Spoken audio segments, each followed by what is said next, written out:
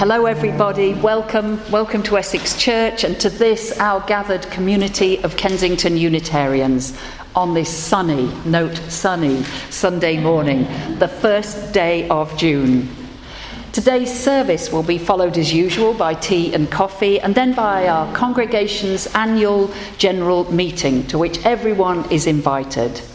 An AGM is an opportunity to reflect on where our community is at the moment, to celebrate the work of the past year and to seek guidance for our next steps. Such a process of self-reflection, of discernment, I think is worthwhile in any aspect of life. So perhaps in today's service you too will be considering all that we say and do in the light of your own life. There may be messages that are relevant to you as we all seek for meaning and purpose. Here, may we find peace and rest, comfort and challenge. This is a time in which we can be ourselves, accepted just as we are, whoever we are, however we're feeling. There is a place for everyone here today. Here in this religious community, nobody will tell you what to think. No creed will shape your faith. But here you will find a community of fellow seekers willing to share their own experiences with you on life's journey, eager to hear of that which is of greatest worth to you. So let's take a moment now, each of us in our own way, to align ourselves with our higher being, with our greatest intent, with the God of our hearts and of our understanding.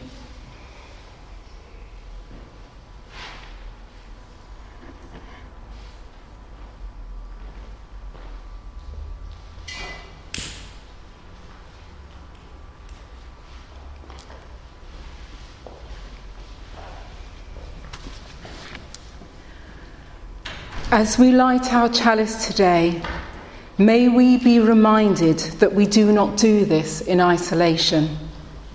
We don't carry the flame of our faith alone.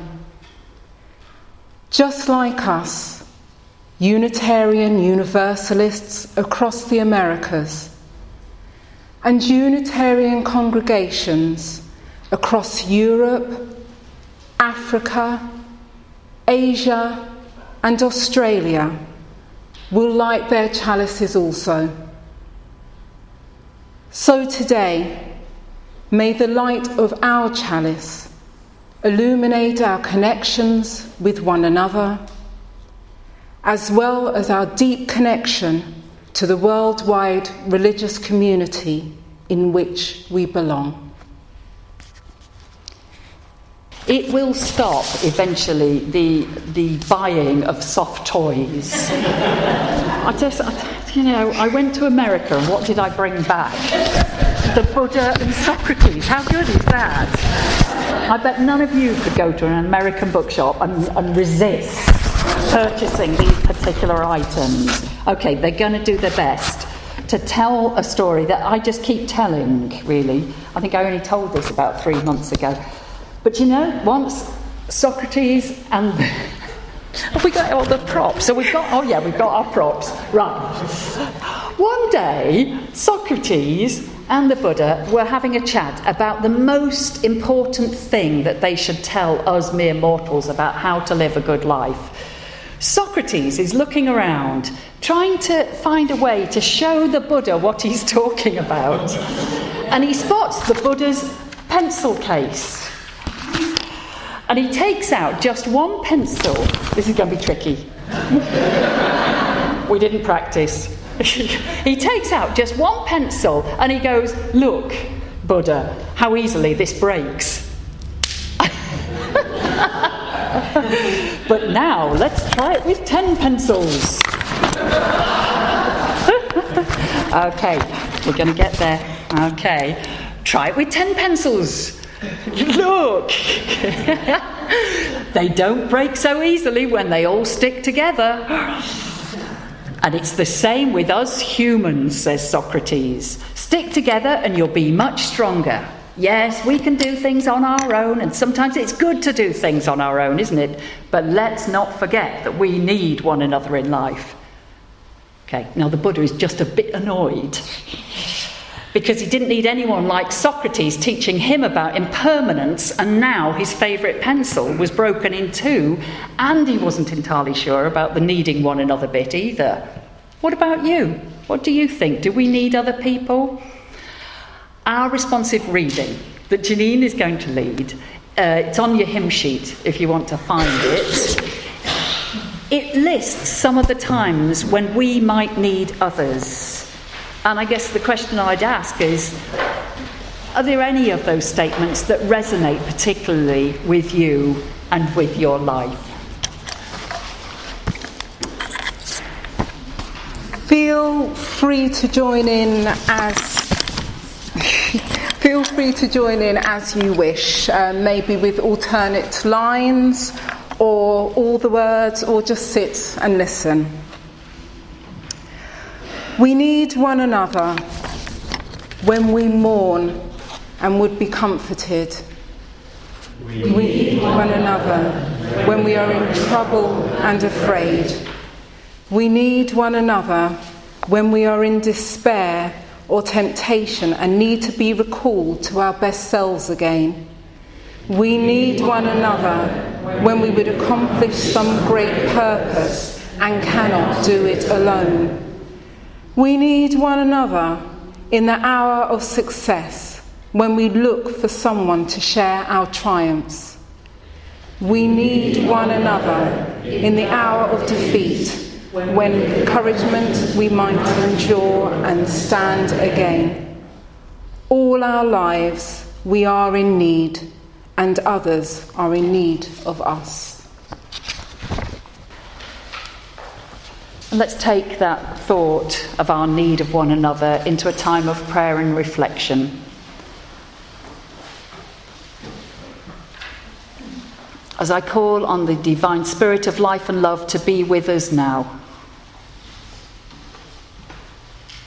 As we join in celebration of the membership of this, our congregation, and we meet for our annual general meeting, let us give thanks for all those who have gone before us, who struggled against tyranny and oppression to win us the freedoms we at times take for granted today.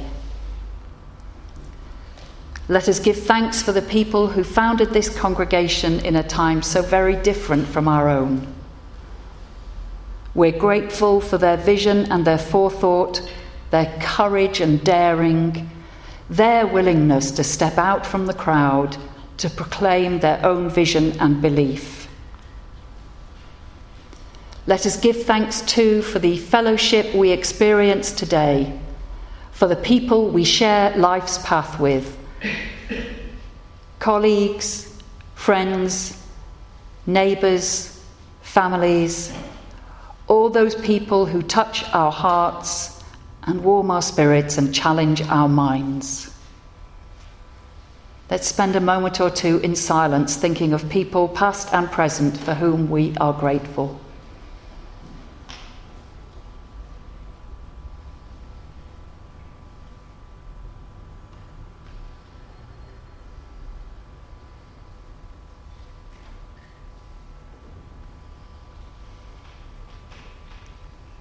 May we dedicate ourselves to continuing the struggle for freedom against oppression in our world, to working for justice and equality for all peoples and all beings with whom we share life here on our planet Earth home.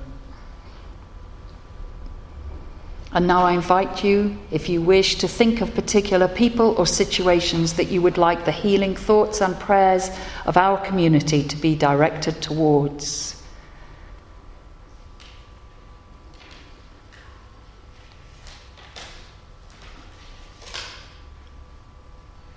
And may we remember how much more can be achieved when we join our strength with the strength of others. And may all those we are concerned about feel some of the love and the warmth of this community wrapping around them like a warm and healing blanket of love and care. And may our world be a little brighter and lighter this day because of our presence in it, now and always. Amen. A popular church, with words adapted from the work of David Rankin. To escape the trap of seeking popularity, an authentic church should advertise as follows. Our worship is not an entertainment. Our congregation is not an audience. Our music is not an empty performance. Our preaching is not a trivial comfort. Our theology is not a marketing strategy. Our counselling is not a promise of prosperity. Our church is not a business enterprise. Our ministry is certainly not a cult of personality, and you for sure are not a gathering of sheep. Our success, I suspect, is never going to be a membership statistic. Yet we cannot be defined solely by what we are not. We can add that. Our worship is an attempt to find the soul in a world around and within us. Our congregations are imperfect communities in search of wholeness. Our music is the song of our togetherness. Our preaching is a challenge to the comfortable certainties of our times. Our theology is an evolving process of sense-making and love-building. Our counselling is the promise of endless possibility. Our churches are precious links to a glorious past and dreams for what we yet can be. Our ministry is a seeking for rainbows in the midst of clouds, or water in the midst of desert. Our community is a faith-filled yes to life. Our success is immeasurable, for the spirit knows no bounds, and the soul knows no boundaries.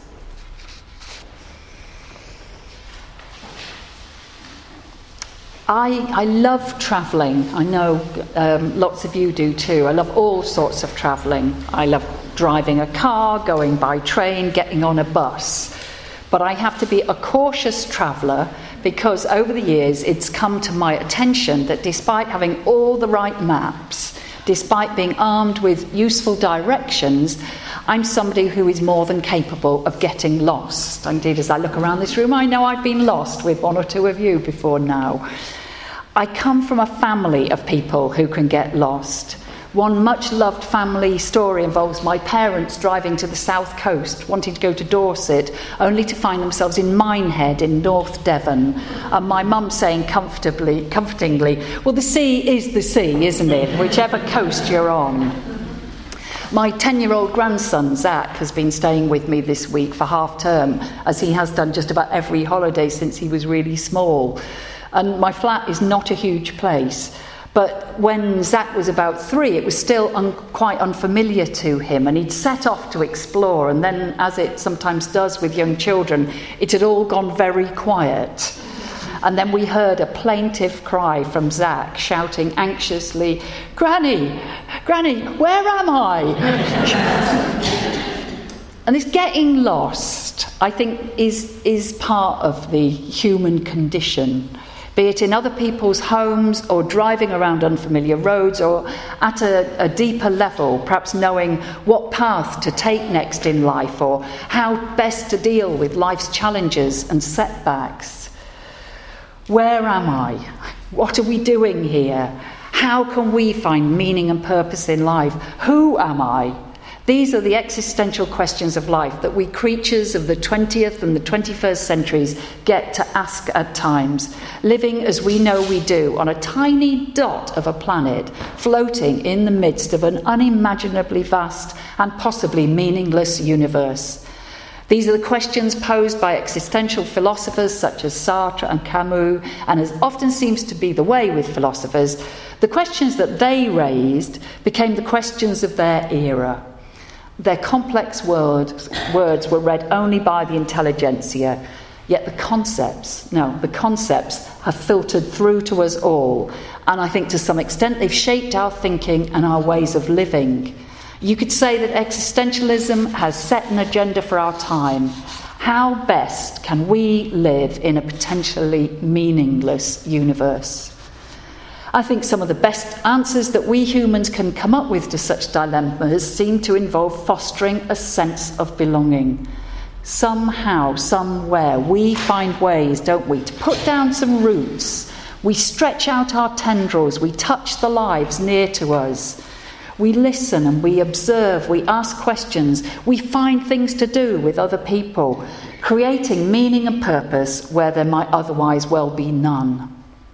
Margaret Wheatley, whose work we've often used here and who's written extensively about ways to create a sense of community, she writes that human beings need each other. We cannot exist in isolation. And we can then turn that around and say that the communities we create, of course, need us. They need us to belong in order to exist. And I'd take that further, and I'd say that the world itself needs our communities, because it is by joining together with others that we have enough power to make a difference here on planet Earth. Now, I could wax lyrically about the joys of belonging in a community, but it would be wrong, wouldn't it, not to mention the other side. That joining a community is like stepping into the swimming pool or the river, or standing up and getting off the spectator's bench and joining the game on the playing field. Because when you join in any activity, you cannot entirely predict or shape the outcomes. But you can guarantee that if you get in the river or the swimming pool, you're going to get wet. And if you join a game of football, it's an almost certainty that you're going to fall down, or you might get kicked, and you will at the very least get a bit muddy before the game comes to an end. Life in communities is real life, and real life sometimes hurts. And at some point, anyone who really belongs, I think, in any grouping will find themselves rather wishing that they didn't. Theologian Dietrich Bonhoeffer described it like this in his book called Life Together. Only that fellowship that faces such disillusionment with all its unhappy and ugly aspects begins to be what it could or should be in God's sight, begins to grasp in faith the promise that is given to it. And the sooner this shock of disillusionment comes to an individual and a community, the better for both. Words from Dietrich Bonhoeffer. One of the things that I do in our national movement is to work on our interview panel that meets prospective candidates for ministry training. And one of the things I always ask candidates is, have you become disappointed by Unitarianism yet? And if they haven't, if they still have that shiny glow of, this is wonderful, I suggest that they go away and become disappointed and disillusioned and then come back if they want to really get in a position of leadership. Because our congregations are communities of spirit, but they're like any other community. They thrive on open and deep and caring communication. And what can help such a process develop in a community? Well, here are some words from our very own Michaela von Britzker, her essay on fostering spiritual growth in Unitarian communities. You can read the whole essay, it's in the library downstairs in a book. She writes that many unexpected processes of spiritual unfolding follow naturally once we learn to make the mystic's assumption that everything that lives is holy as part of our formal spiritual practice. If we could learn, she writes, to truly meet each other in this spirit, in the groupings that make up a church and its weekly processes, we would be well on the road towards a greater awareness of the holiness of the conversation. Once we learn to adopt the view that everything that lives is holy, well, we don't need to turn church then into a place where we have to be careful and nice to each other. No, we can start to face our conflicts together and begin to develop a sturdy intimacy with each other, the basis and goal of our longing to belong.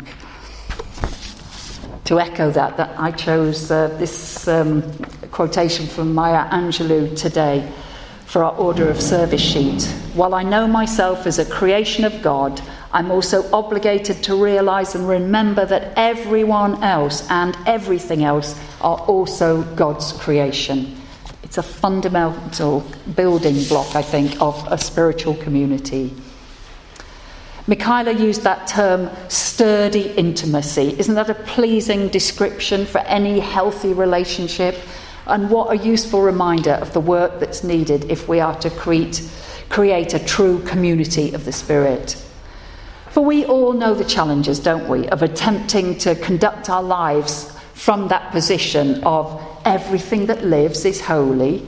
Now, that's an easy enough path when everything is sweetness and light. And, for me at least, it's a seemingly impossible task when life is tough and when I come up against the wall of my dislikes, my sensitivities, my disapproval, my irritations. If we stick around any community for long enough, we come up against those barriers in ourselves and others. And then we have a choice. Do we stay and deal with our own discomfort, or do we back off, retreat, return to a comfort zone of our own creating? So for me, a healthy community needs to be created in such a way that people feel safe enough to stick around, to work through discomfort, to create opportunities again and again for healing, be it our own individual healing or the healing that is so urgently needed out there in the world. And one way of sticking on that path is, I think, to recognise something of God in everyone we meet, and something of ourselves. This too is me. We are all connected, and that connectedness can help us to work through the barriers, to clamber over divisions, to seek health and healing and wholeness for one and for all. And I think a community of spirit also needs to be serving something larger than itself. Yes, we are as individuals important. Yes, this congregation and this church building are important too. But don't we have to perceive ourselves as part of something greater? That the Buddhist teacher and writer I quoted from earlier on, Jack Cornfield, he puts it in his book delightfully entitled After the Ecstasy, the Laundry. He writes, if people gather in community primarily to alleviate their own isolation and loneliness, to have their needs fulfilled by others, they become like a group of needy children and the community is likely to fail. But if their vision and creativity is in service to the sacred, to God, to the larger common good, well, then there is a better chance for a healthy and wise community to grow. When we serve one another or our wider world, we're connecting, I think, with the divine, with the sacred, and we're helping to create heaven here on earth. And our ways of serving, well, they may be large or small. They can be huge sacrifices or the tiniest acts of generosity and kindness. But they are all ways to say yes. Yes, I am part of something greater than myself. Yes, I want this to be a better world for all. Yes, yes, yes to life. Finding a Unitarian community all those years ago now made a profound difference to my life. And my hope is that all people might find such a community in which to put down roots and flourish, because it is within a community that we can be ourselves and we can use our gifts for the betterment of all. If you have a look at your hymn sheet, there's a very lovely quotation from Starhawk there. It's an ideal, but I think it's one a lot of us yearn for. She writes, community. Somewhere there are people to whom we can speak with passion without having the words catch in our throats. Somewhere a circle of hands will open to receive us. Eyes will light up as we enter. Voices will celebrate with us whenever we come into our own power. Community means strength that joins our strength to do the work that needs to be done. Arms to hold us when we falter, a circle of healing, a circle of friends, somewhere where we can be free. As a community of spirit, I believe we are making a bridge between the material and the spiritual elements of life. Yet we're faced with never-ending practical tasks of governing ourselves and our financial and other assets. We're taking care of the fabric of our buildings, we're taking care of one another, we're playing our essential part in the life of our wider community. So my hope for our Unitarian group here at Essex Church and for our whole Unitarian General Assembly is that we play that part well, with fun and efficiency in right relationship with one another and with the world. And that we remember always that we're doing this for the greater good of all. Amen.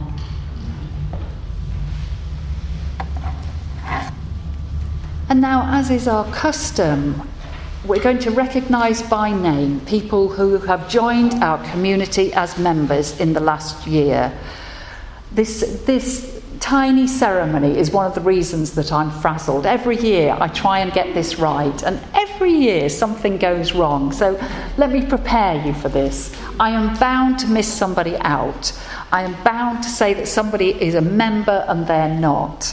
I'm bound to have missed reminding somebody that this was going to happen.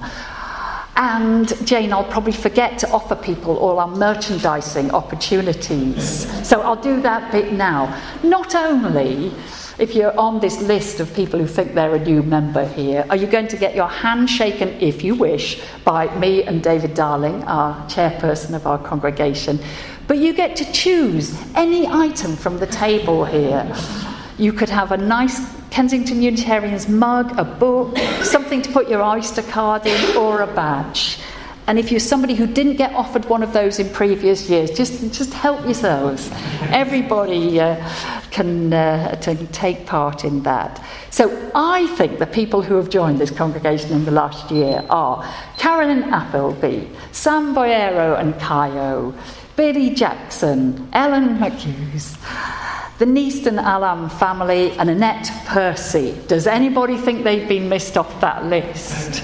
If anybody wants to be a member and we have in any way, forgotten to give you a membership form, then come and see me or Jane after this service. So if you would like to stand, anybody whose name has been mentioned, if you'd like to come forward, and let's just shake these hands.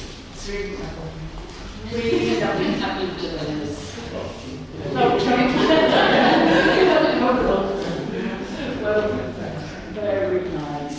Lovely. Help yourselves. If you want some more, you've got more downstairs. Don't you worry.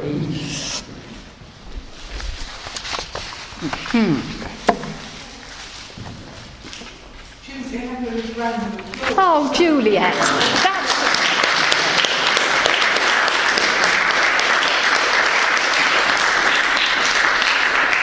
That's what I forgot this year. And so, if you would now, we've been saying some words together, and I always say, don't worry if you're not a member. If you want to say these words with us now, if you look at your hymn sheet, we've got some shared words of commitment. We wrote these for the service that celebrated the start of my ministry here, working with Kensington Unitarians. We've been saying them together each year since then. And they speak of ministry as a shared task. And I don't know if it's just that I'm getting older or I'm finally learning that I can't do things on my own. I am ever more aware of the importance of shared ministry. Sharing those endless tasks of community building and maintaining, keeping in touch with people, ensuring that visitors receive a warm welcome, arranging things to do together, and spreading our liberal religious message out into the world. These are shared tasks, and I am ever grateful to our members, our friends, and our visitors, because I know we're all doing that together. So sit or stand as you feel comfortable, and if you wish to join in and say these words together, let's join now, saying our shared words of commitment. It's with pleasure and love that we commit ourselves to this shared ministry. With caring and open hearts, we pledge to join in making our community an inclusive and welcoming place for all people of goodwill. We shall continue to uphold our liberal religious tradition and to encourage the many spiritual seekers who meet in our church building. We trust the power of honest communication, creativity and kindness to heal and hold us always. Thank you. Thank you all. So may our shared dreams help us to build a world that is fit for the children of tomorrow, a new community. As one, let us pledge ourselves to greater service and with love and justice strive to make all free. Amen. Go well and blessed be.